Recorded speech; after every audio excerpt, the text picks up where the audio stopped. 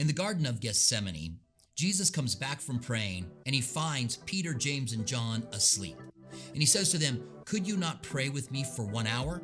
And pray lest you fall into temptation. And the spirit is willing, but the flesh is weak." Why was he so adamant on them praying? What happens when we pray? Today on Hot Topics. Hi, this is Robert Furrow, and welcome to Hot Topics. If you're new here, consider subscribing and ringing the bell so you can get all of our new videos. The comment section is open below. We would love to hear from you. We answer biblical questions and your questions through the lens of Scripture. Prayer is that great gift that has been given to us by God so that we can somehow reach up into heaven, reach up into eternity, and talk with Him. Prayer is that great gift that we have been given by God to reach out from this earth up into heaven. And today we want to look at what happens when we pray. First of all, we interact with God, which may be one of the most powerful things that happen when we pray. Because Jesus said in John 17:3, "And this is eternal life, that you know the one true God and the Son whom He sent." And if we don't interact with Him, if we don't talk with Him, spend time with Him, how are we ever going to know Him? He didn't say eternal life was knowing about the one true God, but it was actually knowing Him. And prayer gives us that opportunity that we can interact with Him, that we can get to know Him, spend time with Him, allow Him to work in our hearts, that we can become the men and women God wants us to be. The next thing that the Bible tells us happens when we pray is that we receive when we ask. Jesus said in Matthew 7:7-11, "Ask and it will be given unto you. Seek and you will find. Knock and the door will be opened to you. For everyone who asks receives, and he who seeks finds, and he who knocks it will be opened. Or what man is there among you, if his son asks for bread, will you give him a stone? Or if he asks for fish, will you give him a serpent? If you then, being evil, know how to give good gifts to your children, how much more will your heavenly Father give good things to those who ask Him?" The promise that if we ask, we will receive is very powerful. In the Lord's Prayer, we were told to pray things like, "Give us this day our daily bread." And God has promised us that He will answer those, which means that if we're not praying, then we're not receiving all of the things that God wants for us. The third thing that should happen when we are praying is that we should be seeking the will of God. We remember Jesus saying, "Your will be done on earth as it is in heaven." And in the Garden of Gethsemane, Jesus prayed 3 times that the cup would be taken from Him. But He said, "Nevertheless, not my will, but your will be done." It's a good thing for us to pray according to God's will. And maybe after we have asked for something, to say to Him, "I really want what you want, God, whatever your will is." That's an important part of prayer.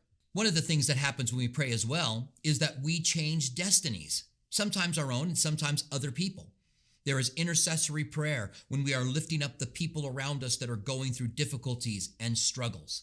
Many mothers have prayed for their sons and seen God change their lives. I think of King Hezekiah in 2 Kings 20, when he is told by Isaiah that God told him to come and tell him that he was going to die. The sickness that he had, he was going to die from. And then he leaves, but God stops him because Isaiah turned his face to the wall and cried out to God, and God heard his prayer and gave him 15 more years. This tells us that there is power in our prayers, and that prayer changes things, and prayer changes people, and prayer changes destinies. If we know that, if we believe it, I think we'll be a lot more likely to spend time praying. The next thing that should happen when we pray is that we should be effective. The Bible says in James 5:16, "The effective, fervent prayer of a righteous man accomplishes much." A couple of things that are said there. Number one, that you would be fervent. Again, this means that you're not just going through the motions, making some kind of a religious prayer. You're not putting your thought and your passion behind it.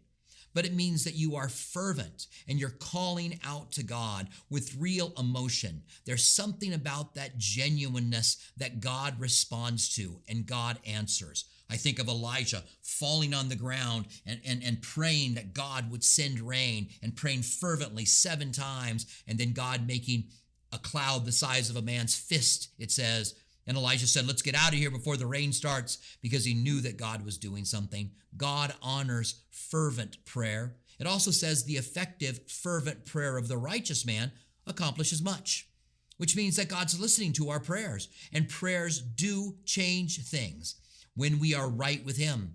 We need to be right with other people, as we're going to see in a moment, but we need to be right with God.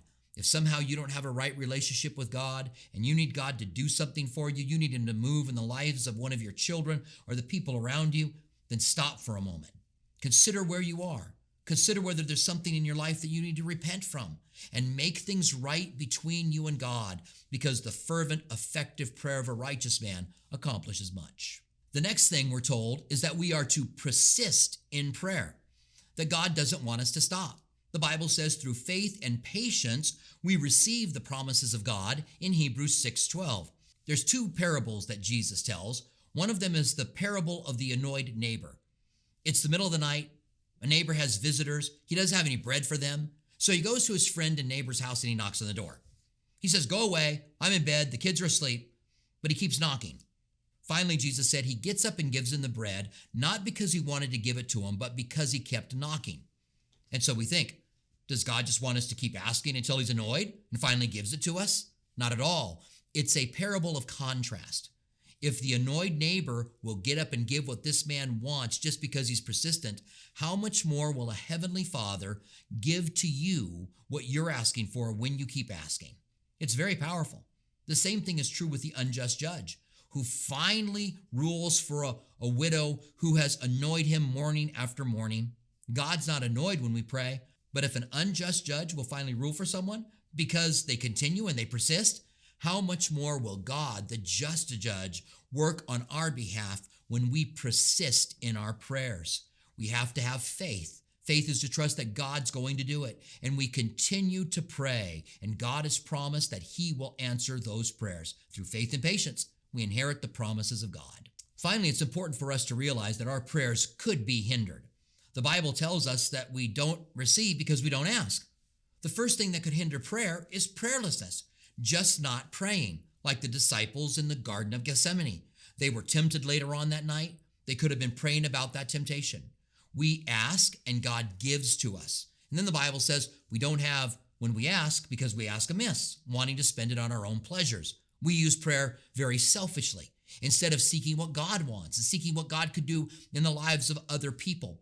When we get onto the right page and we begin to pray the will of God, and we begin to pray in the name of Jesus, and we are praying for things that he will answer, then prayer becomes very powerful.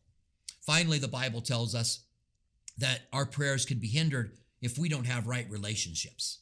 Specifically, it says, husbands, your prayers may be hindered because you're not treating your wife the way that you should. I think that could be expounded to other people.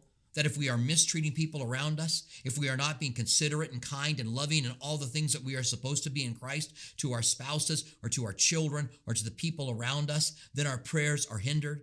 But when we're in a right relationship with the people around us, especially the people close to us like our spouses, and with God, there's something very powerful with our prayers.